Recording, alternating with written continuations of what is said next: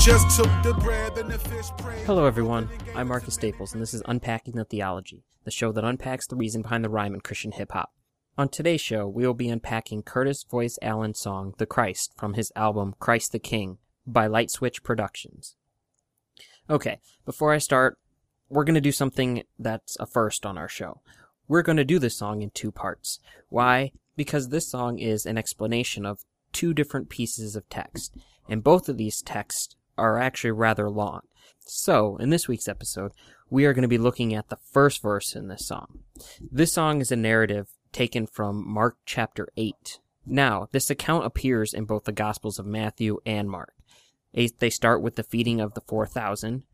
That would be a different story than the feeding of the 5,000. And both are followed by the leaven story in which Jesus warns his disciples of the leaven of the Pharisees. We will be reading Mark's account, as I said earlier, as the song uses Mark's account specifically, and the subtle differences between Matthew and Mark can be seen if you read both texts, and if you follow along with this song, you'll be able to tell that his version comes from Mark. While we can learn many different lessons from this text, this song, The Christ, focuses on one thing, the Christ. That is proving that Jesus is the Messiah, and Messiah meaning chosen one, and the word Christ is the Greek word for Messiah, which again means anointed one. So let's start by reading verses 1 through 10.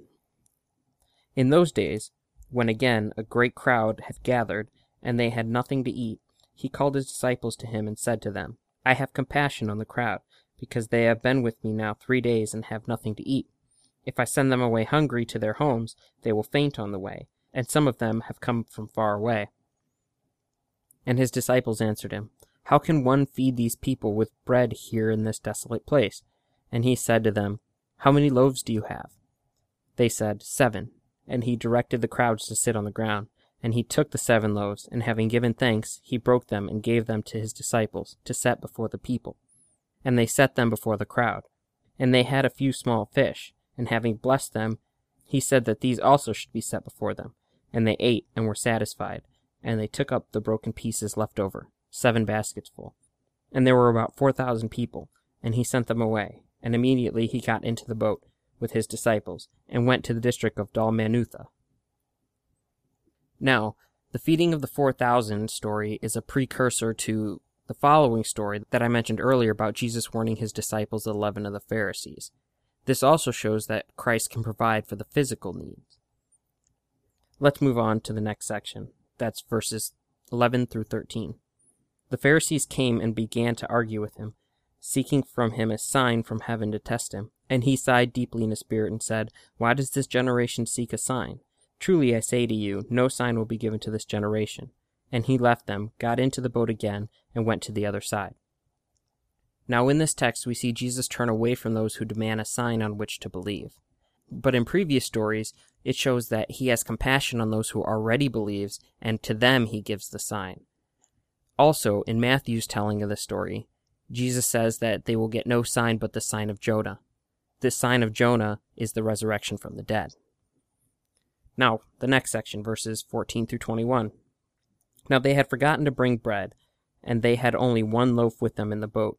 And he cautioned them, saying, Watch out, beware of the leaven of the Pharisees and the leaven of Herod.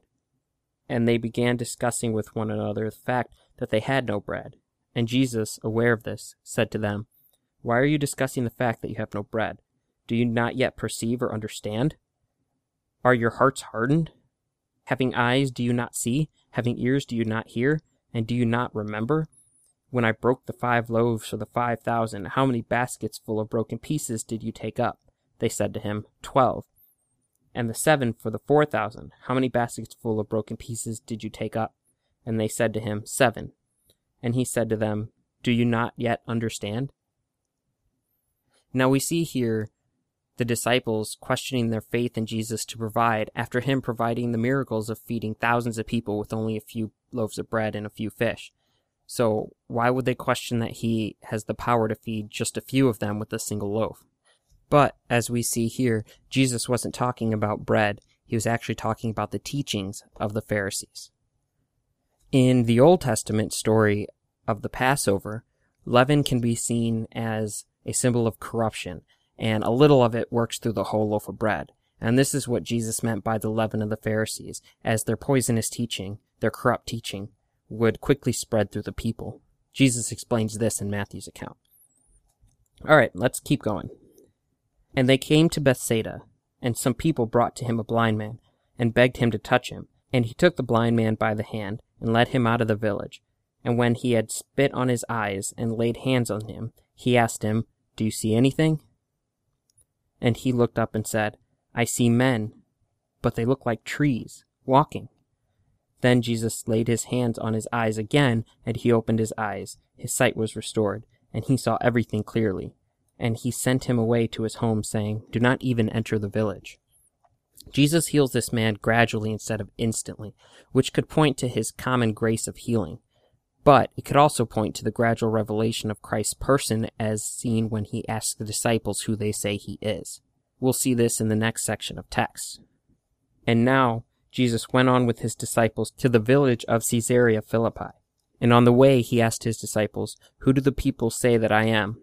And they told him, "John the Baptist, and others say Elijah, and others one of the prophets." And he asked them, "But who do you say that I am?" Peter answered him, "You are the Christ." And he strictly charged them to tell no one about him. Now, Peter here speaking represented the 12. That's whom he was speaking for when he answered him, "You are the Christ." This text marks a major turning point in Jesus' teaching. From here on, instead of his teaching being about his public ministry, most of his teachings are about himself and what he must go through and suffer for all righteousness to be fulfilled. So, this question and this revelation, which was a revelation by God to the disciples, was one of great importance. It's pretty clear here that the disciples still don't fully grasp what the revelation of the Christ means, but they do recognize Jesus as the Christ, and they do openly admit it here for the first time. So this is huge, and that's what this song is pointing to, Jesus being the Christ. We can even see Peter's rebuke of Jesus to show that he doesn't fully understand the reason and the purpose of the Christ, but he does understand who Christ is, which, going back to the story of Jesus healing the blind man that we read just a little bit ago, the gradual healing can be paralleled with the gradual understanding of who Christ is, because it's not until after the resurrection that Peter understands the fullness of Christ and what he came to do and how he accomplished it in his death, burial, and resurrection. Now, this album is chock full of spiritual truths and theological challenges. So, if you haven't picked it up yet, I challenge you to go to our website, unpackingthetheology.wordpress.com, where you can find a link to buy it. As always, if you have any songs you would like us to unpack, please leave a comment in the notes section, or find us on Google Plus and leave us a comment there. We hope you can join us for our next unpacking. Thank you, and God bless.